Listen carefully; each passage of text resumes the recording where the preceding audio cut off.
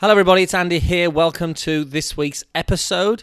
Today we are talking about what it takes to be a serious player. Now, do you ever notice how some golfers just have the ability to get the job done? Despite some of them having a weird looking golf swing, they can still score consistently, and when the pressure's on, they actually turn it on and they play better. Well, today's guest certainly knows how to play this game well. He's a former European Tour professional, and now he's a senior manager for global sports marketing for Adidas Golf. Today he shares what he looks for when signing world-class talent, people like Collin Morikawa, Xander Schauffele, and also what separates them from the rest. And he shares his own thoughts and experience really about how to actually play this game better. This episode, in my opinion, is just full of so many great takeaways that you can apply straight away to your game, and none of it really is technique based. So if you're listening at home, get a pen and a paper. If you're driving the car or in the gym, then just listen hard, because this is great, so much value. And he's also a good friend of ours as well. We've played quite a few games of golf with him, and he's frustratingly good and certainly doesn't overcomplicate things.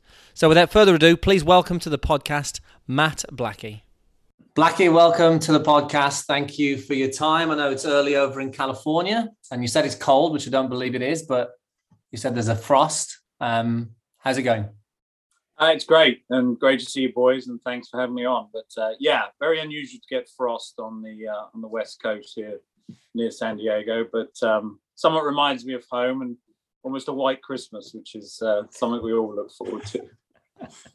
Well, look, let's kick it off. Just Blackie, first of all, just talking about, in as fast as you can, really, in that 30 seconds, what is your role at Adidas Golf? What do you do? So I'm a senior manager in global sports marketing, which is basically, you can pigeonhole that as, athlete sponsorship.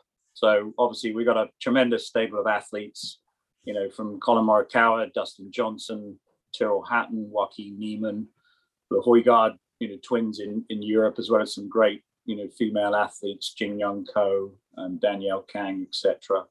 So we're well served around the world with some great athletes, but to sign those athletes, someone needs to go out, identify the talent, recruit the talent, and then sign it to the brand. So that's pretty much, in a nutshell, my role. So players such as, Collin, we talked about there, and Xander Schauffele as well. They're guys I followed through the American Collegiate, and not even prior to that through American Junior Golf Association. So spent a lot of time watching those athletes, trying to identify, right, are these going to be superstars of the future? Then obviously, get them to become brand ambassadors. So through amateur, status rules, you're able to sponsor these players. Hopefully they like the product. And then as and when they turn pro and sign an agent, you obviously start discussing things with the agent and hopefully bring them on board. So, we've got some great products. Obviously you guys are, Adidas ambassadors for us, which is great. You know what the products are like. And then we feel that the products help enhance the players play their best. And we've been very lucky with the players we've signed, because as we know, identifying a player at sort of 22, 23 doesn't guarantee they're going to be a superstar. But, we've had some great success with, Collin this year has had an amazing year with, his second major championship. Xander obviously winning the gold medal, which was a very cool thing for him, with his sort of Japanese heritage. And then Jin Young Ko winning 5 times LPGA sort of player of the year, winning the CME Tour Championship as well. So another amazing year of success on the golf course for us. But, my job is now, right, what's the next breed? Who's coming through next? So, I have players, members of staff, Neil Raymond, who you guys know, who works in Europe, Robbie Ziegler, who works for me in the States here, and they're constantly looking at this next sort of class of players coming through. So exciting times right now for the brand, but, exciting also to try and identify this talent in the future and bring it on board. Plus, we've seen the clothing for next year, and it is class, to be fair. I'm looking forward to it. It astounds me. Obviously, I'm very close to it. All the product is designed, here in Carlsbad. I haven't been into the office much, but I was in for a couple of days recently and saw, I always go and sort of geek out and see the design sort of studio up there and have a look around, and amazes me every time. I sort of think, well, this is the best shoe I've ever seen, or these are the best, range of polos. And then each time it just looks better and better. And, we're very good at showing the players about 8-9 months early of what they're going to be wearing. And, the player feedback for this coming year has been amazing as well. And they're all excited, which is great, because as and when you bring on new players, you sort of tempt them a bit with that as well. And, they're all coming from other golf brands. So you need that excitement. And it's been, sort of nonstop praise. And, a lot of the players from the photo shoot we did in September were like, can I take this now and sort of start wearing it? And you're saying, okay, you can, but, please don't post any pictures yet, because, it's no different than, the embargo that the club manufacturers have on drivers. There was obviously that tease this week with, Tiger using the new TaylorMade driver, which I'm sure, TM absolutely loved, because, he was hitting it very well, and, it certainly looks pretty cool too. Yeah, and look, you certainly have you have a great eye for, you mentioned people like Morikawa, Xander. You have a great eye for spotting this talent early on. What would you say, first of all, what do you notice the best players in the world? What do they have that the others don't? And also, what are you looking for when you go and see, you're out at these, certainly in the college and sort of past that, what are you really going to look for when you're identifying talent, if you like? First and foremost, can they play golf? And, I was fortunate enough to play professionally for 10 years, had a good amateur career prior to that. So, didn't have a sparkling career, but I think anyone who plays, 4 or 5 years on the European Tour sort of understands the game per se. But, I was blessed to play with a lot of very talented, guys on the tour at that time. I could see what made them different to me in terms of how much talent they had, or maybe it was mentally. I think the key thing I've found now is the bigger the moment, the better guys play, and girls as well. And, I look at, I was a great racket sports player growing up, and I remember seeing, the likes of Bjorn Borg and John McEnroe, and then in current times, Nadal, Djokovic and Federer. The bigger the moment towards the end of a Grand Slam final, the standard of play almost elevates itself. It's quite astounding. And I think that's really what I looked at with the golfers, was to see, right, the bigger the moment, when I know the pressure's on, because I've been in that situation, and these guys and girls, they don't shy away from it. They actually welcome the nerves. It's as if, like, I've trained to be in this situation. And their kind of confidence grows, the trust in themselves grow, but their focus and ability to really hone in on exactly that one shot at that one time becomes even greater. And then those that don't quite have it, and, it's somewhat of a learned skill. You can, through, trial and error or, disappointments, you can get better, because there's some, great work to be done out there from a psychology standpoint. But that, to me, is what sets apart, the good players from the really great players. And I think Colin's been, testament to that, with regards, those big moments he's had, to win events this year, whether it was the Open Championship or the PGA Championship prior to that. He's just gone on and done it.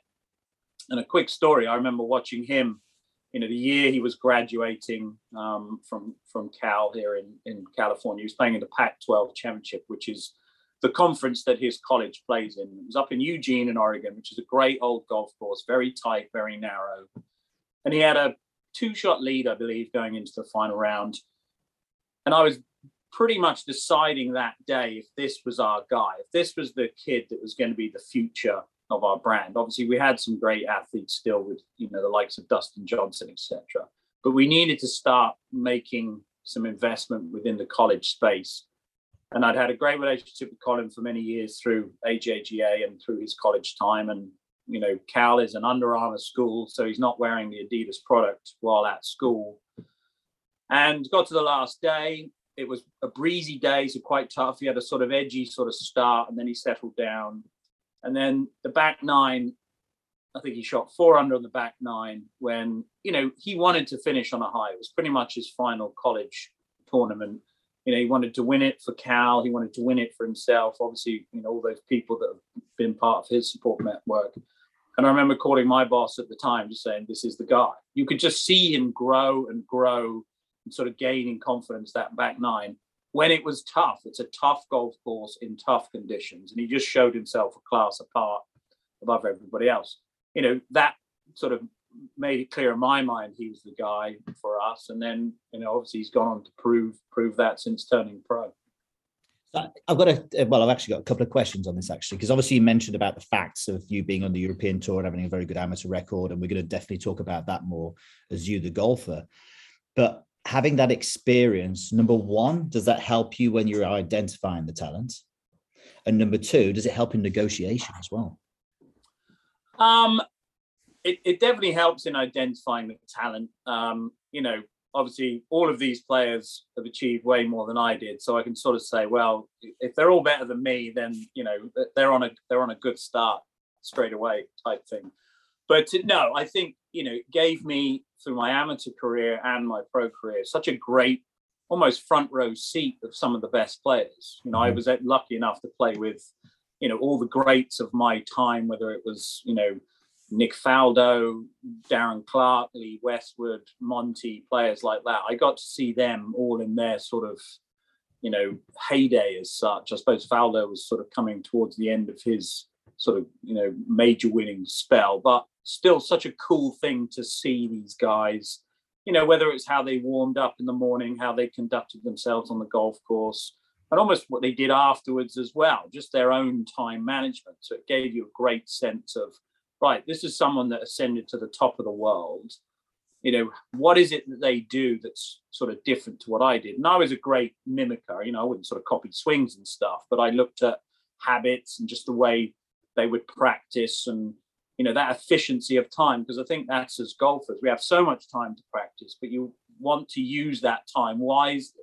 And I think that's the one thing that amateurs don't do well, is using that time. Obviously, amateurs have jobs, careers, families, so their time is less abundant. So to use that time wisely to get the most out of your game, I think is a key lesson. I know you guys are great at that, creating these coaching plans and what have you. So I think that's something that's very important. What was the second part of the question? My memory. Negotiation. Does it help you? Does it help you? Negotiation, I think, yeah. Look, there's a trust and respect level when suddenly, you start chatting to agents and players as well. They know that you've played. I also, never had massive contracts, but was aware of obviously, contracts and speaking to manufacturers. And, I had management companies as well for a couple of years when I was on tour. Negotiating on my behalf. So yeah, I had a snapshot of it. And I think, I found myself quite comfortable in that space and not somewhat overawed, because, you're dealing with some, fairly hefty numbers. So, you need to be able to deal with that. And there's as much as playing on a golf course, there's a mentality aspect to that. There's a mentality aspect to negotiating deals as well. You sort of, it's I suppose it's like a game of poker. You're trying to not show your hand too much. Oh, we like this player, but they're not great type thing. When you're desperate to get them, you just don't want to sort of sell the house, straight away type thing. So yeah, I think you're right. My experience on the golf course has definitely helped, with this phase of my, working career now. I'm trying to figure out, Andy, whether he's good at saving zeros or whether he's looking a little bit further to the left when it comes to the numbers. So you mentioned as well about, these great players, no matter what sport, when it gets towards the end, the final or the final round, that they really sort of amp up their abilities. Are there any other traits that you see? Because it's anyone listening to this now, because obviously when we do this podcast, we want to make sure listeners get value. There's a lot of people who listen to this podcast that aren't going to be in that situation, but are there any other traits that you see from the elite golfers that could help? Yeah, I think I'm just going to quickly jump in on that just quickly before you answer this one, Becky. Because although the amateurs listening to this might not experience what it's like to walk down, let's say the 18th at the Open, if they're playing in a monthly medal or club championship, walking down the 18th feels pretty similar. It feels very, very similar. Absolutely so right. The same feelings. It's all relative, whether you're playing for $3 or, playing for 3 million, it's all relative. You'll have those butterflies in your stomach. You'll have that sort of rush of emotion and energy, which you're not used to sort of dealing with. And the hardest thing, with adrenaline is learning to control it. And I think one of the things I see with these top players is their ability to slow everything down. And I don't just mean in terms of their swing, but just the way they do things. And it was one of the things I noticed with Tiger. I was able to play in a few tournaments with him. But when I've watched him now, going to the final rounds of major championships, he would slow himself down so much that, you almost think he's walking in slow motion. But he knows there's so much energy in coursing, and he gets nervous. Every single player gets nervous. Any player says they don't get nervous is basically trying to kid you that they're not nervous. We all get it. And, I worked with certain psychologists during my time on tour. And it was certain or all of them. Pretty much all. I got fired by most of them because I was a hopeless case, but read every book going. And, one of the guys I worked with said, don't call it nerves, call it sort of uncomfortable excitement, which I thought was a great phrase because, excitement suddenly puts a positive spin on it. But it is uncomfortable because you're like, my arms, my legs don't feel the same. I'm somewhat shaking. I feel sick and all this sort of stuff. But it means that you're in a position that is important to you and shows that you're probably towards the higher end of the leaderboard and things like that. So I think the first thing is to embrace that sort of feeling and go, right, that means I'm doing well because I'm getting these feelings. And then the other thing is to slow everything down. And that becomes your golf swing, the way you act, but probably more importantly, your breathing. I think everybody gets sort of, you almost feel tight. This is where the choke sort of word comes from, because you feel so tight in your neck. You're struggling to swallow, your mouth's, dry. And every breath is just this short, sharp heave because you're just trying to get oxygen in because your body needs oxygen to be able to perform properly. So I think this is how Blackie feels when he plays with us, Pierce. That's what he's I've seen it before. Guys I never get nervous with, I'll be perfectly honest. But and that's a common feeling, whether you're playing in your monthly medal, playing with your buddies for a few pounds, or these guys that are guys and girls at the top of their game, the major championship. Everybody pretty much feels the same. Yeah, the outcome probably has more impact in terms of the pro end of things, but won't detract from an amateur winning one of their club championships, which at the time is the most important thing to them. So I think if you can slow everything down, breathe, breathing exercises, and then this is where your practice comes in, because if you practice right, and we talked about that there, your time management when practicing. If you've practiced right, practice the right things, the trust and confidence in yourself will be there because you're going like, I've prepared properly. It's like going for a test. Lots of kids over here at the moment are having finals, and you sort of know that, I was a classic, cramming for the final evening of a test, not being the world's most academic person. And all you end up doing is just scrambling your brain, really. Whereas, if you have a plan in place to do your revision and what have you, you'll turn up to that exam way better prepared, way more relaxed, a couple of questions in. It's a bit like, on a golf course, a couple of good shots down the first hole, we immediately relax, and it's no different than taking an exam. A couple of questions in, you feel good with the answers, and then you're off to the races. And that's the same thing. That's really what golf is about too. Yeah, I think you mentioned some brilliant. I'm just making some notes here, Blackie, as we're going through this. I think the reframing to say it's exciting is a great one for the amateurs to think about if they're feeling nervous, just to change it in their head, and again, just getting out their head and taking control of their body, taking control of how they move. And we have all seen Tiger when he's moving super slow. Sure. Just to maybe have that feeling and thought, if they're in a scenario, just to slow their movement down, slow their breathing down, get out of the chest into their body. And I just wrote another one here in just preparation for the situation. I think a lot of people ask how can they feel less nervous on the golf course? Well, a lot of that is done a lot of that is done before they get to the golf course, isn't it? Sure. I think if you turn up, underprepared, i.e. lacking trust in yourself and not confident, it's because you haven't done the work beforehand. Now, there's nothing to say you won't go out and have a great day, but you're lessening your chances of that happening. So, whatever you could do prior to that. And, it can be simple as just a good warm up. Prior to that, you might think, I haven't played well the last couple of weeks, but your warm up was great. And that can just give you that extra trust and confidence going into that round.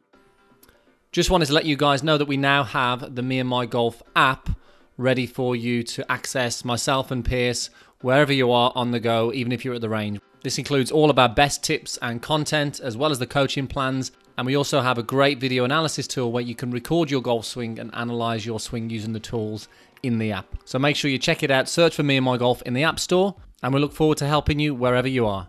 Let's get back to the podcast. Yeah, I like it. Okay, right. We're going to talk about your game, Blackie, because the last time we played about 2 weeks ago, and it was a rematch between me, you, Casey, and Tim, and we lost. Me and Tim lost again, twice in a row. But the last few times we played Pebble Beach together this May. We've came off and we've gone, God, Blackie's bloody good. He's like a real. We didn't say we were going to say it in front of him. Come on. But we're like, he's bloody good player, And I mean, I think you shot 6 under around Pebble Beach. You played really well. I mean, you were nervous on that first tee. Just that excitement of being there. Yeah. And 6 under around Pebble Beach small greens. It was great to watch, to be fair. Well, I appreciate that and appreciate those words, and they won't go to my head. Yeah, look, I've been blessed with the opportunities to play this game. I was taught by some, wonderful people, predominantly Tim Barter, obviously works on Sky Sports, and I was so happy for Tim this year with obviously Richard Bland getting his, long overdue win. Richard's been one of my best friends for forever on a golf course. We're both, Hampshire boys and played on tour together and stuff. And I think, I've always been, I'm a golf nut. I still now go out and hit balls twice a week. I wouldn't say I'm scouring the pages of golf teaching books and what have you, because I think one thing I've figured out is what do I do well? When I hit bad shots, what is it generally? And, Andy, you've helped a lot here as well with, we've shared videos of my swing and when you've come to stay and stuff. And I think, I've just realized I have a certain swing DNA. If you look at my first lesson that I had with Tim, back in the sort of, late 90s to where I am now, there's a certain swing DNA. There's a certain move that I have. And over the years, all I've done is make it more repeatable, worked on my strengths and just tried to sort of, chisel away at the weaknesses to whereby they don't sort of come in and sort of wreck your round type thing. So, I have a certain comfort level now when I'm swinging well. It's sort of, right, I feel good over the ball, and I hit my little, fade down there. It's not overly distant, but it goes pretty straight and I can rely on it.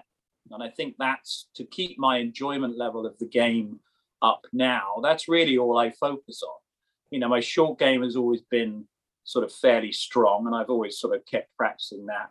Putting, is a bit in and out sort of these days, but I have days like at Pebble when I rolled it pretty good and Trotty wasn't too impressed, but it's always good to get one over on him. But to play places like Pebble, and I remember I watched your podcast when you guys talked about that trip, which was just I was 50 this year, and we had some other big birthdays in the group as well, and we wanted to go somewhere special, and we were able to play there. I was nervous on the tee because I'm just such a fan of the game to go to these special places. I remember the first time I played St Andrews, and my dad was caddying for me, and it was a practice round in the St Andrews Links Championship. I topped it off the first and duffed it short of the bird. This is a practice round, and I was so nervous because of the history of the game. And Pebble was a similar thing because I'd remembered Jack Nicklaus winning US Opens, or Tom Watson chipping in on 17, or Tiger, what he's done in sort of recent days. So to go there and play it, and that was why I was sort of nervous. It wasn't so much like I've got to shoot a good score, I've got to play my best. It was just to be there. And I think the weather was perfect for us because, it was misty at the start. And then as we got to the coast, everything sort of lifted. And then, I think I had 4 birdies in the first 7, which was like dreamland to me. to be there, experience it, obviously with some great friends, but to sort of play well. And Trotty. And yeah, some great friends and Chris Trott. Yeah, exactly. But to play well and just have such a fun day. And obviously we were lucky enough to play some other courses as well. But yeah, I did play well that day. But even prior to that trip, you talk about preparation. I made sure my game was in a decent space going to it, because that's just who I am. I suppose I'm just a golf nut who just wants to enjoy these experiences to their fullest potential, I suppose. Yeah, and I think, something that's noticeable about you, Blackie, now is, I think you mentioned it, just, what you're capable of, what you're good at, so you leverage that to the best of your ability. Yeah. And I think you're at the point with your game now that it's not about making changes or making big improvements, because you've done that in previous times with your coach, Tim Barter, years ago. And I think what we like about your, let's say, approach now is you do know what you're good at, but you're not really changing. You're not going to the range and changing 10 things. You're not reading up magazine articles every day and going, I'm going to try this, I'm going to try that. You're really just, you get into the golf course and you're playing the game, which is. But having said that, how important do you think it is that amateur golfers should have a coach and have somebody who can help their game? Yeah, obviously I have a fairly extensive knowledge of the game. So, not saying I'm self-taught, because I use a lot of things that obviously Tim said, other coaches, stuff you've talked to me about as well. Because I'm, absolutely a sponge for things that I think are key to me. But I think every golfer should have someone that they can check in with, just to sort of keep them on the straight and narrow. There's so much information. Like, you guys have, both met my dad, bless him. And like every time we get on a call, he'll tell me about, his last game, or I read in this, I'm going to try this. And it's like, I love his enthusiasm, but it's just, he's crucifying himself really with regards to his golf, because a lot of the lessons just aren't for someone of, mid to late 70s with limited flexibility. He's looking at, I need to get sort of wider in the backswing or whatever it is. It's not going to work. If anything, he should be just swinging it around himself, and just trying to get the maximum run, use the ground as his friend type thing. So I think everybody needs to find a coach. And I think this is the key for me. I tried a few coaches, early on in my career. And it was really, I just gelled with Tim. There was something about him, just his approach. Maybe it's personality or whatever. And we spent, many, many, weeks and hours and what have you on the range around the world, because obviously his job with Sky gave him the opportunity to come out for quite a few weeks. And, I'll still call him one of my sort of close friends today, because we had such a great relationship. And obviously he's had that with Richard Bland. Richard started working with him probably a couple of years after I did. And they've stayed true to the course throughout the whole time, which is pretty rare. So I think it's finding your person in terms of your golf coach. It's just someone that is really in tune with you. Ideally, I'd find someone that doesn't want to change too much, really. I think too many people, there's very few people in golf have changed the way they play. Now, Faldo did it with obviously Ledbetter. Tiger amazingly done it. He's done it numerous times. But there's very few that you look at and think, oh my gosh, they completely changed their swing. Because I don't think people have the time to do it. Your average amateur golfer doesn't have the time to do it. But you can find someone that can use your inbuilt talent. Everyone has a talent, an ability to play the game. And it's finding that person that's using that inner strength. What's your core strength? And then using that to make you more consistent, while looking at the things that really are quite negative for you and are actually going to, cause you to have those doubles and triple bogeys. They can then work on those with you, whether it's short game, whether it's putting, to sort of, right, let's just, turn this from 3 shots to 2 or from 4 shots to 3, while using your core strength and core DNA. Find that person and then have your regular checkups. And that's going to give you that trust and confidence that we talked about. So when you go out on the golf course, you can just play. And I think too many people go out on the golf course and are way too technical. Once you step onto the first tee, I know people talk about swing thoughts and things like that. It's fine to have 1 or 2, But I see so many people with 5, 6, 7, they're paralyzed because they go through all these things, couple of shots in and go sideways. Then they're like lost because they're like, well, I don't know what to do now. Because this was coach telling me this is what I needed to do. But now I don't know where else to go. And they completely waste 4 hours of their weekend having no fun and, slam the boot of the car and think, right, that's me done. I'm never playing again. Lo and behold, they're on the range Tuesday evening trying to fix it again. Because that's the crazy game that we all love and enjoy. Yeah, I think we definitely refer to you as a player or even a gamer. I think last night they were talking about John Daly, some referring to him as a gamer. Okay. What does that mean to you? And do you see a difference even amongst the good players? Yeah, I mean, player and gamer to me is someone that can, you get out in that sort of competitive space and you just find a way of doing it. And, I think with regards to John Daly, he obviously, he won a few tournaments, but he seemed to win more majors, those big events when he had that moment. He'd just go out and do it.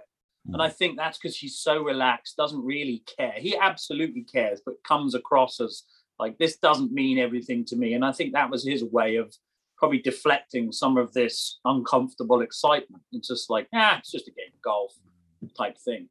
Now, for me, every time I go out on the golf course, it means something. There's some, driven thing inside me which wants me to shoot the best score possible. And I think that's what makes me, in your words, a sort of player and a gamer. I just want to go out and play my best while having fun. I'm just trying to sort of, whether it's test myself or whatever it is. And I think that's just the mode I got into as a competitive amateur and then obviously pro, just to be that way. It's, it doesn't make or break my weekend if I have a great score. But while I'm out there, almost out of respect for the game and the time that I'm out there, I want to try and get the absolute most out of it. And, I learn things most times I go out about myself or a certain shot I tried that did work, didn't work, and things like that. So I'm constantly learning too. And it just goes in the memory bank for the next time I go out and play. Yeah, I think that there's something. Go on, Andy. Sorry, you go. I'm just thinking as we're going through this, because we talk about it a lot, and you just know a gamer or a player. I'm just thinking, as we're going through this now, I'm thinking, right, it would be good to deconstruct what a gamer is and write down all the things that they have that other golfers don't have. And one of the things that immediately jumps to my mind, certainly with you, and let's say other people spring to mind like Jordan Spieth, Colin Morikawa, Tiger Woods, Padraig Harrington, people who are able to completely forget about what's just happened and focus intently on what's about to happen right now. That is one of the ingredients of a gamer. And I'd love to, maybe me and you will do this, Piers, and we'll just write the ingredients down of a gamer and of what they have that other golfers don't have. I think that's a great point. And I think that's what another trait a lot of the great players have is the previous shot never affects the following shot or the current shot that you're in. And I remember reading in Tiger's book, and he had this sort of 10-second or 10-pace rule that he'd hit a shot, and whether it was good or bad, he'd allow himself a slight celebration if it was a great shot, but then forget after 10 paces or 10 seconds, just to allow the adrenaline level to settle down, because he still had another shot to play. And then conversely, when he hit a bad shot, he would berate himself, and we've all heard him sort of swear a couple of times on the golf course, but that was just his way of getting that emotion out.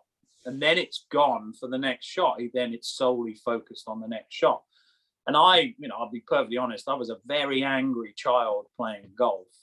Numerous times I probably broke a few more shafts than I cared to tell my parents, or smashed the occasional golf bag. And I was the same playing racket sports. It just frustrated me that I wasn't better than, perhaps I wanted to be or I was.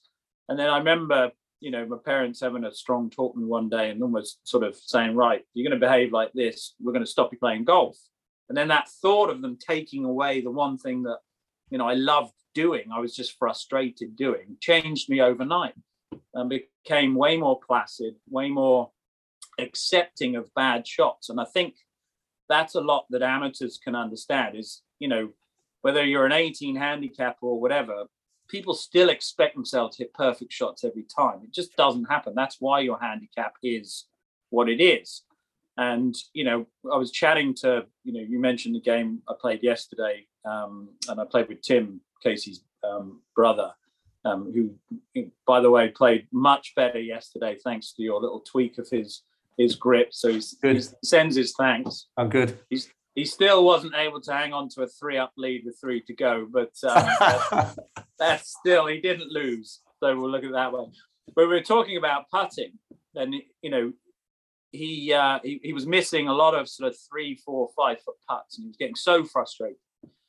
And then he had a putt on the 14th hole, the par 3 down the hill at Lomas, where I sort of landed it on the flag when we played the other week, and he had a 4-foot putt, and he was like, so I keep missing these. Like, what's the percentage on the PGA Tour? And I was like, what do you think? And he was just like, oh, these guys never miss. They never miss these. Was it 1995? And I said, no, it's probably 85%. He was like, what? I said, now we're talking tournament conditions. We're talking, tour green speeds, pressure, things like that. So there's a lot of things. It's not like they're sitting there with 100 putts and they're holding, 85 of them type thing. But, greens on tour are perfect. These guys are very good. And I said, then you get to 5 feet, 6 feet, and I think 8 feet PGA Tour average is something like 50%. Now, if you say to a guy, and I've played with many guys who are, decent handicappers, and they're, 5 handicap or better, they miss from 8 feet. They're furious. They're absolutely furious. And they're like, oh, complete joke. What am I doing? And if you think, well, the best players in the world are probably at 60, 65%. The tour average is low 50s. You've got to give yourself a break. There's an expectation level here. And I think everyone goes into the game expecting to hit perfect shot after perfect shot. And they're annoyed when they make bogeys and things like that. But that's why you have a handicap to help you and almost give you that little buffer to should make you feel a bit more relaxed going out doing it. So I think that's a key thing with regards to the top players is they know they're going to hit bad shots. They also know that they're probably going to hit some great shots and get these shots back. But one shot doesn't define the next shot. They're able to forget about it very quickly and just solely put themselves in the process of that one shot. And you hear about the cliche of, one shot at a time. It's true. Whether it's the first shot on a Thursday or the last shot on a Sunday, it still counts as one in the overall scheme of the tournament. Yeah, you'll feel a little bit more pressure with regards to a shot, but it doesn't make that shot any more important. They're all important, but they're also, all worth the same thing. And I think that's a key thing for amateurs, certainly to think about. I think there's 2 traits you mentioned there, or 1.5 really. That's the best players are very good at understanding what expectations they have, but also they're very good at understanding what they can and can't do, and they don't try things that they can't do. How often did you play a shot in a tournament when you couldn't play it? Yeah, I mean, I think you try that a couple of times and you realize you're being stupid. I can't hook a 3-wood, 250 yards. It's just not worth doing. But what can I do to break it down into something, that's manageable? And I think I was very good at that. I would just steer clear of, hitting shots, I couldn't do. And you play with players that are just different animals. They hit the ball further, carry it further.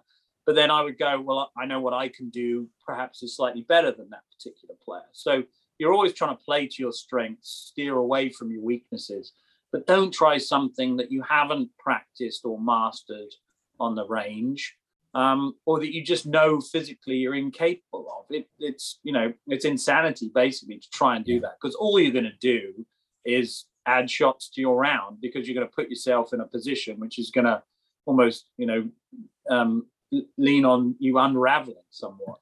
Well, let's put this into context. When was the last time you attempted a shot that you can't actually play? Let's say it was a big high hook 3-wood or whatever.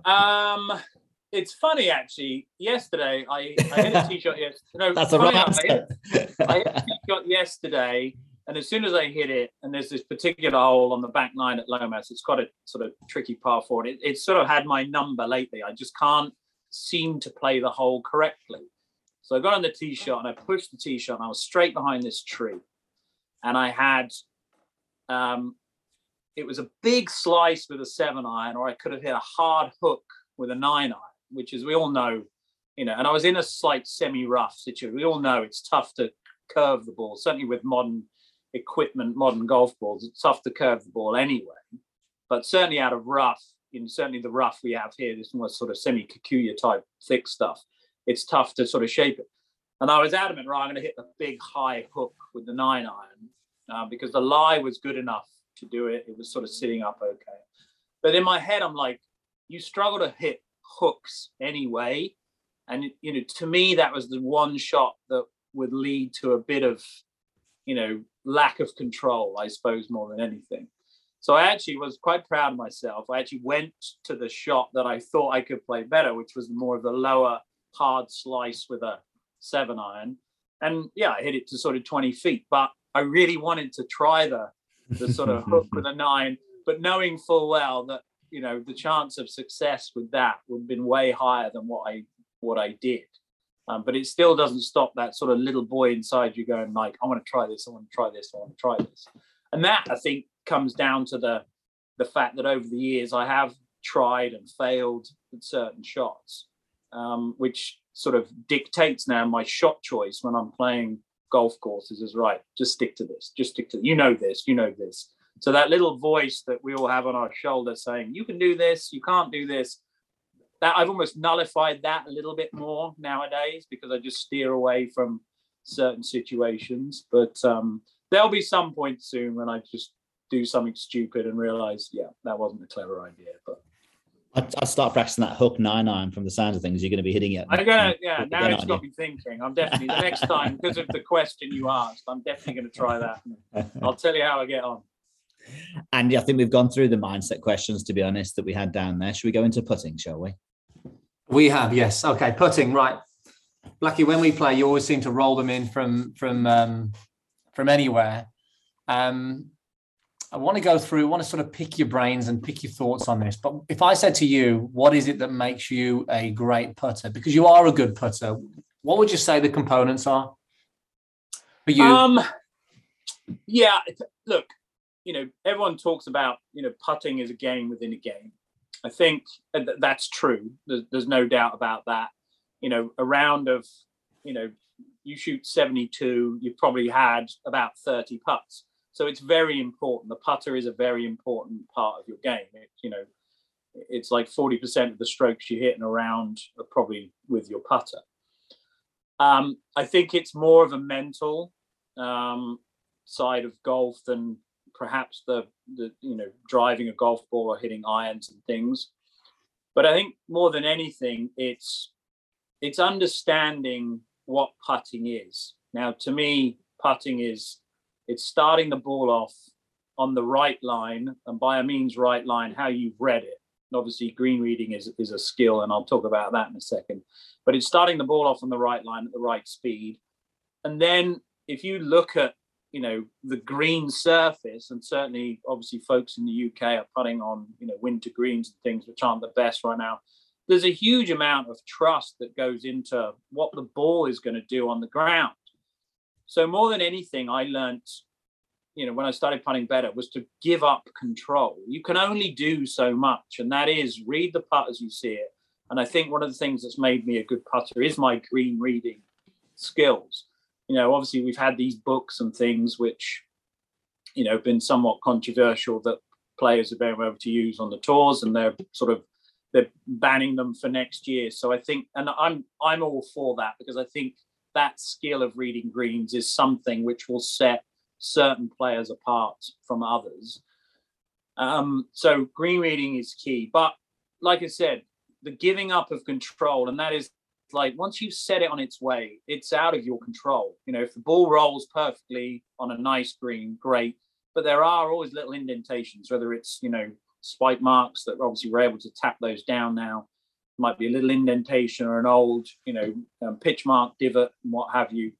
You've got to give up so much control to do it. So I think my mindset was the thing that changed, which allowed me to become a better putter. I used to get so frustrated, a bit like I was talking about there, with if I ever missed from inside 10 foot, I was like, what are you doing? That's ridiculous. But, you know, missing is all part of putting. You've got to almost expect that this can miss. You know, it's a bit like, you know, Seth Curry's obviously just broken the 3-point, you know, shooting record over here in the NBA. And, you know, the reason he makes so many 3-point shots, he shoots so many as well. But he always forgets about the ones he misses. You know, he just keeps shooting because he knows it's a numbers game. He just keeps shooting and he shoots, you know, these 3-pointers. So with putting, it's like, yeah, that putt didn't go in. But it doesn't mean to say it was a bad putt. You might have misread it, or it might have hit something or whatever. Now, I'm not saying you make excuses every time, but you just go to the next putt going like, okay, I'll read it as I see it. I'll hit it on the line that I see it, and hopefully at the right speed. And then the hole just catches the ball. So I think the wanting to make putts, if you don't put that pressure on yourself and just go, you know what, I'm just going to start this on the line that I think, and then if it goes in, great. And then that to me freed me up a lot better with regards to putting, rather than thinking, right, I need to be, you know, really rigid with my setup and everything, and I got to swing it back this far and swing it through this far. I've always been fairly relaxed with the putter because, again, as a kid, I didn't hit the ball very well at all, and even through a lot of my amateur career, I didn't, you know, strike the ball as purely as most. But I got the most out of it because, you know, my putter would sort of bail me out of certain situations.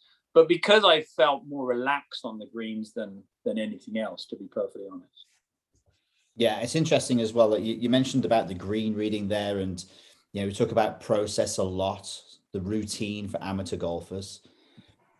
We just see so many people get that wrong, and there's kind of two parts to this. Obviously, green reading is the first thing that we just don't see amateur golfers really practice that much. They don't really practice it, which is huge. It's a massive part. I mean, I did a lot of that when I was, you know, a pro. I remember being on the putting green at Hayling Golf Club, which is, you know, my home, you know, back in Hampshire. And I remember being on the putting green one day, and I was just like, you know, I had a tee peg down. I'd put a tee peg where the ball was, and then I'd read the putt and put a tee peg where I felt the apex of the putt was. And I was just looking, and I was doing this on the green, and just, you know, I was practicing my green reading. Now, this was a green that I'd, you know, obviously hit a lot of putts on over the years, but the holes are always in slightly different situations. And this guy came out and he's like, what are you doing? And I was like, I'm practicing my green reading. And he thought I had like two heads, just like crazy, you know, type thing. But that to me was an important part of, and it's an important skill. And obviously breaks change with the speed of greens as well, the time of year, you know, the thickness of the grasses and things like this.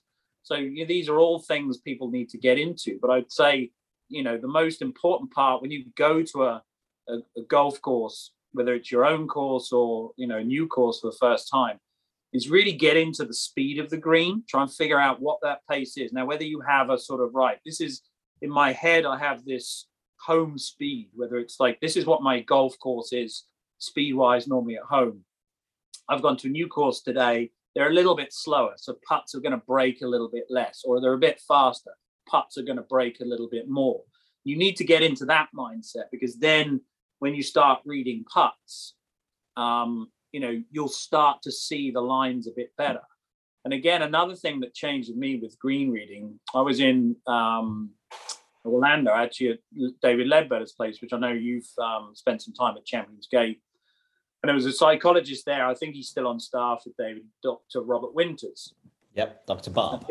Dr. Bob. Amazing haircut. Amazing haircut. Yeah. I'm so jealous of his hair completely. Hence why you and I peers are wearing hats today for sure. Andy's just showing off. But and he was working. I was over there with Justin Rose. Justin was taught by David for some time. And then Dr. Bob came out and sort of talked to us about putting and stuff. And my putting was sort of, you know, what wasn't as great. I don't have a great season, you know, previously. This was, I think this was what, 2000, end of 2001. And I was sort of, you know, back on the Challenge Tour for 2002 and spent about an hour with Dr. Bob. And he taught me something. I'd always read putts from the ball to the hole. And he said, play it like a movie, but in reverse. Like you hold the putt, the ball pops out of the hole. how does it run back to you? And that gave me an amazing visual, which I still use to this day. So it gave you the positive thing of like the ball was in the hole and now it's coming out back to you. So you're almost playing it in reverse, but you've held the putt almost in your mind beforehand. And that gave me such a better look at, rather than sort of guessing where the ball was going from, where I was to the hole, I would play it in reverse. And it gave me such a better visual in my mind. And again, it will work for some, it might not work for others. But that allowed me to read putts even better, I think.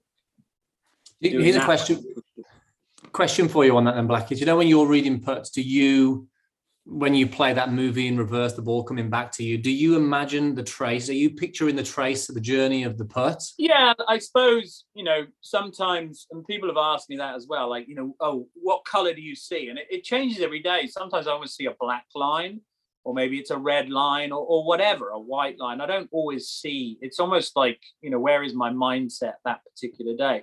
And sometimes I do actually physically see a line in my mind. I'll see, this line and I'll think, right, just start the ball on that. Now, obviously you've got to start it on the right speed to follow that line and have you read the putt absolutely correctly. So yeah, I'm a great one for visuals, whether it's picking a particular spot, 3 feet from the ball, or do I pick the apex? That changes depending on the putt, depending on the length of the putt, depending on the type of break. Is it a double break putt? You might need to pick sort of 2 points and things like that. So I'll break each putt down into its individual thing. There's not one process I think I have on every putt, but whatever the putt is based on the experience and the number of putts I hit, I'll read it that particular way, or I'll see the line that particular way with that putt. I like that. And are you on the ball? Are you line or no line? I'll use a line more predominantly for probably putts of, 10 foot in, something like that. But other putts, I'll put the line actually towards the front of the ball, and that's where my head and my eyes start looking. So I make sure I sort of get the putter to accelerate through the front of that ball.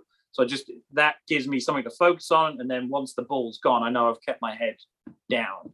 But like when I'm a bit nearer the hole, I'll sort of turn the line to more on top of the ball to use that just as a start point.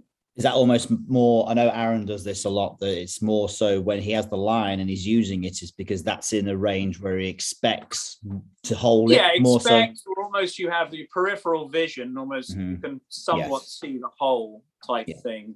And again, on long putts, the reason that 20-foot putts are like 3% on the PGA Tour or whatever it is because you're not really expected to hold them. So to line the thing up is almost, where you want to try and start it. And that's when I'll probably use a spot 3-4 foot in front and go, well, let me just start it over that. Now, and I'm somewhat using the line, but I can see that spot in front of me. And I'm just like, right, let's just start it over that point and see how we go. Because once the putt's gone, it's out of your control. If it goes in, it's probably more luck than anything else. The fact the ball's been able to roll purely over greens, which, certainly are off tour and not in the best condition, certainly towards the end of the day with all the footprints and what have you. Yeah, I think you've it's a great phrase that you've used, give up on control, whether it be from after the putter's been hit, but also during the stroke and also in the reading of it. There's only so much you can control. I love it. It's really good. Yeah, no, I think that's key. I think this podcast is one of the things that me and Pierce are really passionate about now, and that this podcast sort of brings it to light really is, look, how do we get golfers better? And what I love about this podcast, and I suppose the podcast in general, it allows us to talk about other things that aren't based on technique. We haven't talked the only technique thing that we've talked today is a minute ago when you said, I'm just keeping my head down for that split second longer. But for me, this is the definition of a gamer. And for all the listeners to this who were working at their external rotation of the trail elbow at the top of the backswing, but understand that all the things that we've talked about, there's a reason that you played on tour. There's a reason that you're spotting some of the best players in the world in terms of talent. and you're looking for a lot of these things. And these things that we've discussed today are what makes people play better golf, not swing it better. This is playing the game better. This is, and it's just it's such a key point that I think if the listeners were to delve into this side of things so much more, they're going to see so much more results. It's just I think it's a real positive podcast, and I'm glad we haven't talked much about technique, which I knew we wouldn't anyway. No, and I've never been a technical person. You know, I think I always wanted to know when a certain shot happened. You know, why did I hit that left, or why do I do that? But then it was like, to me, it was then, right, the feel is this, and that was something I worked on with Tim. It was like, right, what is that feeling? It was not like, oh, you need to do this, make sure this twists by 5 degrees, and then, you know, I'd be lost. And, you know, I was fortunate enough to chat to many other coaches. And I remember I was in Dubai once, and we were practicing at the Emirates where Pete Cowan had his academy. And, you know, Tim and Pete always shared ideas. And Tim was struggling. It was, you know, my right elbow is always somewhat sort of, you know, it's flown out. It's got a bit on top at times. Because I shallow it down so well on the downswing, you know, it was never really a problem. But Tim wanted me to sort of try and get it in the slot as such, a bit earlier on the backswing. And we were just struggling. I was struggling with his like words. I couldn't quite get the feeling. And then he said, you know, do you mind if I get Pete to come over? Pete came over, and he talked about supination, pronation, and all these things for like 10 minutes. And it was like left-handed Japanese to me. I have no clue what he's talking about. And I thanked him for his time. And it gave me another sort of, you know, viewpoint on what Tim was trying to say. And I said to Tim afterwards, I was like, I don't know how he teaches like these players, because I was so lost in the midst of that, you know, him talking about, you know, I've heard you guys get technical on some of your lessons as well. And I'm just like, I don't have the bandwidth to try and understand that, let alone do those things in a 2-second window when you're swinging the golf club, because it happens so fast. So to me, it was always about feels and things. Yeah, there'd be a technical aspect to a lesson, but I'd never take that technical thing to a swing thought. It was always like, right, what do I feel? What do I feel? What do I need to do to sort of make me feel this way? And that's really it. That's been my DNA. Technical was never something I wanted to be. You know, I'd always do things to try and give me that feeling. Yeah. And I think it's just something that we speak about. And it's interesting that we came up with a little bit of a saying by mistake, really, after doing another podcast. I don't even know when it was, but it literally was, good players play golf. Now, it seems very simple to say that, but if you think about it, any amateur golfer listening to this, you've probably got an hour or two to play golf in a week, other than when you have your normal game. So an hour or two to practice, should I say. So let's just say that you have only got an hour a week to practice. Go on the golf course with that hour. You actually go on that golf course. And the trouble is, though, if they only play 3 holes and they only hit 20 shots, they feel they haven't hit enough shots. But if those 20 shots are learning how to play the game, then great. Now, if they have then got the ability to, number one, understand if they've got a real issue in their golf swing, yes, of course, they can go and train in it. And if they have got the ability to have a little bit more time when they can bash balls, then brilliant.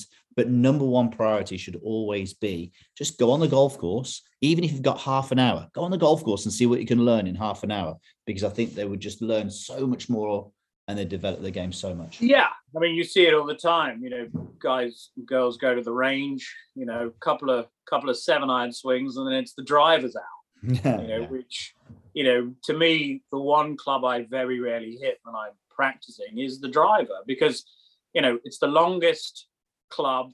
If any negative trait or, you know, fault you've got is going to be ingrained in, it's going to be with the driver. Yet everybody tries to change their swing with the driver, and it's just not going to happen. And that, what you said there, was going back to the quality of practice and the efficiency use of time. You know, if you have got an hour and a half, I would absolutely tell people to go out on the golf course. I was always a great player practicer, and by that, I would go out on the golf course and try and hit shots. It's all well and good going on the range and going, right, I'm going to hit fades for, you know, 6 buckets of balls of fades. You know, as soon as you've got, you know, a pin on the right side of a green with a, you know, pot bunker short right or something long left, to stand up there and hit that shot, visualize, because you've got a definite target. 2 or 3 of those swings will teach you all you need to know about that sort of process to try and hit that particular shot. And I remember reading stuff, Jack Nicklaus would have, full day, right, I'm going to go and practice today. Go out with his coach, Jack Grout was his longtime coach. He'd go out there and just flush it for 20 minutes, hit every shot perfectly. He'd go home. He wouldn't sit there and pound away until he almost like knocked himself out of form. Now, I'm not saying that's the modern way of doing things, but if you go out, and just go, I have such a wonderful feeling. He's then got the rest of the day with his family, his wife, whatever, doing other things, knowing that when he goes the next day, I played so good yesterday for those 20 minutes. He's almost positive going into the next day. Now, some people equate practice to the number of balls they hit, the time they spent out there. I did this, I did this, I did this. And I always go like, well, that's quantity over quality. I'd much rather have quality over quantity.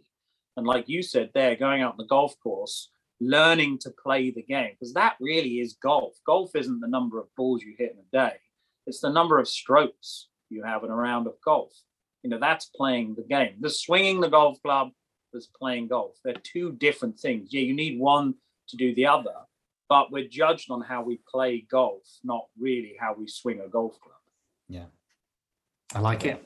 Okay, right, Blackie, we're going into quick fire round then.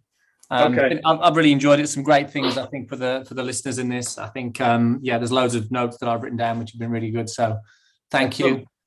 My pleasure. Okay, quick fire. Best advice you've ever had? Best advice I've ever had was don't try and do something you can't do. And that goes back to something we talked about in this. Piers Ward. I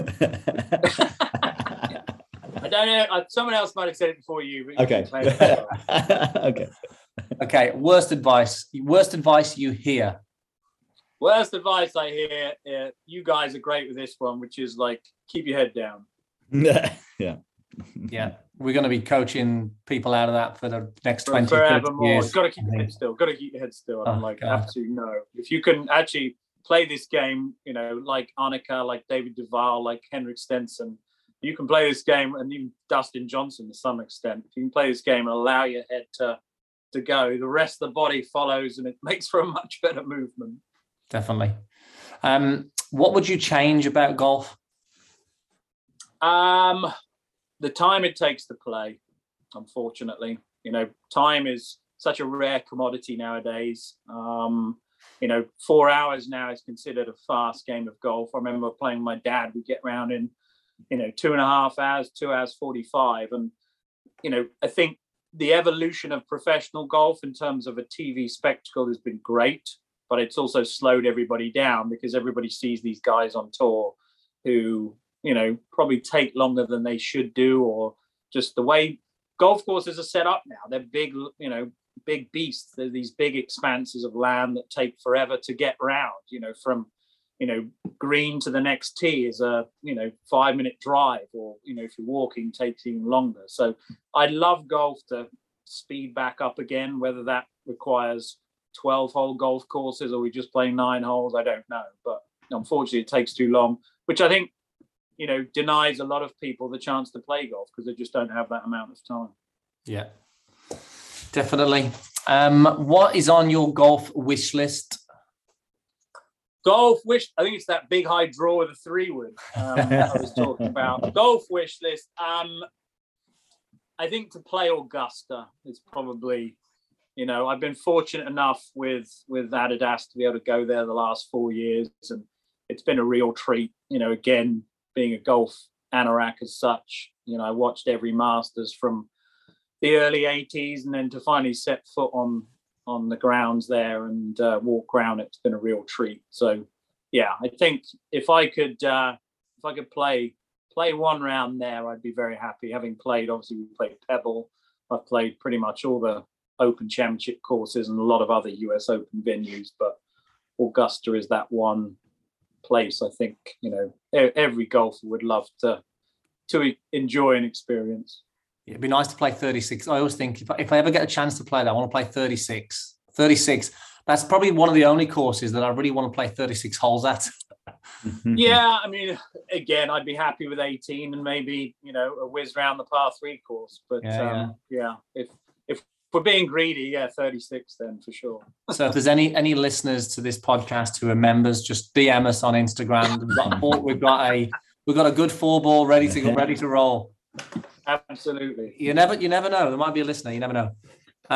Okay, final question then. This is a good one. This always catches people out. So what are 3 golf truths? 3 golf truths. The golf ball never lies is one. Now that's all to do with, you guys talk about swing path, club face, all that sort of stuff. And that was, I was very fortunate years ago to have a lesson with John Jacobs, very sort of Dr. Golf, the original, founders of the European Tour and what have you. And he was a member at Brockenhurst Manor in Hampshire. And I was struggling with my game at the time. And the captain, a lovely old guy called John Nattell, was captain of Hampshire at the time. And he said, come up for a game. I want you to meet John. And I was like, wow, type thing. And I went out with him and I was just hitting these big, over the top, steep shots. I just couldn't get rid of it. I had a few lessons and I was a decent player, but, I was either pull hooking everything left or just this weak cut to the right. And he played like 5 holes and I'm like getting frustrated because he hasn't said a single thing. I'm not playing particularly well. And we get on the 6th tee and I hit this driver and he was like, all right, grab me another ball. We sort of put the ball down. I go to tee it up. No, put it on the deck. And I was like, okay. So he goes, I want you to hit this off the deck without touching a blade of grass. I want you to pick it off. And this was, persimmon driver days. And I hit this thing again, 3-inch divot over the top. And he sort of said, okay, so, how are we going to change that? And I was like, geez, I don't really understand it. So now I sort of thought, okay, well, maybe I've got to swing a little bit around myself. Because, you've got to come in shallower. And then, for the rest of that day, it changed me within seconds because suddenly I went from being this tilt and over the top type thing to suddenly I was back inside on the way back. And again, we know I shallow it a little bit on the downswing. And I was hitting these I didn't tee it up for the rest of the day. I just hit these persimmons off and then we talked about, club face. And he said, that's been my thing forever. He said, the ball never lies, whatever the golf ball does. And I've heard Butch Harmon say that about John Jacobs as well. And the golf ball never lies. So that's one truth, a little long-winded. The next truth is, I've never seen an amateur over club ever. Whether it's, they've got 150 and the amount of times I see, I'm 150 yards, I'm thinking, right, I'll hit 9-iron. I'm playing in matches with people. They're all bringing out a wedge. Or if I know it's a 7-iron for them, they're bringing out an 8-iron. I've never seen anybody consistently hit it past the hole. So I'd say to any amateur golfer out there is lose the ego in terms of, I hit a wedge into that hole. Yeah, it's great. He pitched on the front of the green, spun it back in the bunker. So I think that's a definite truth is we can all hit one club more. And I would say, even pros, it's pretty rare that they hit it past the hole. Generally green slope from back to front. I understand that. So you want to leave yourself the uphill putt.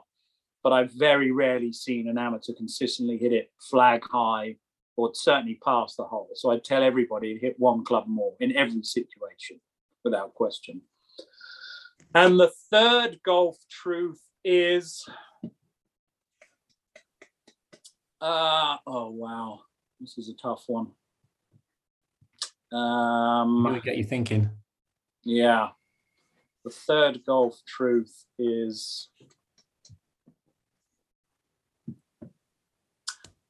I think we all think we're better than we are at the game. I think we judge ourselves based on our best days on the golf course. Whether you go out and you shoot net 66 in your medal, you'll go out the next time thinking, well, actually my handicap's 6 better than it actually is, where it's not. So I think that comes a lot down to the expectation of us. And I'm guilty of it as well. I remember when I sort of stopped playing professionally and then, started working for what was, TaylorMade Adidas Golf in Europe, and then I'd play occasionally, I'd still think I was as good as I was on tour, in terms of certain situations, and go, why can't I hit that 250-yard 3-wood, over a bunker or whatever? And I wasn't practicing. So to go out there and expect yourself to hit shots when you're not putting the time in that you did before. So I think everybody, needs to give themselves a break, really, and think, yeah, it's great when we play well, but those good rounds generally happen a lot less than the bad rounds. Golf's one of those strange sports. Even the greatest player in our generation, Tiger, had a very low winning percentage of tour. It was still huge winning percentage compared to everybody else, but he lost way more times than he won. So, to go out there and expect that you're going to play great every time is an unrealistic expectation. I think puts too much pressure on people.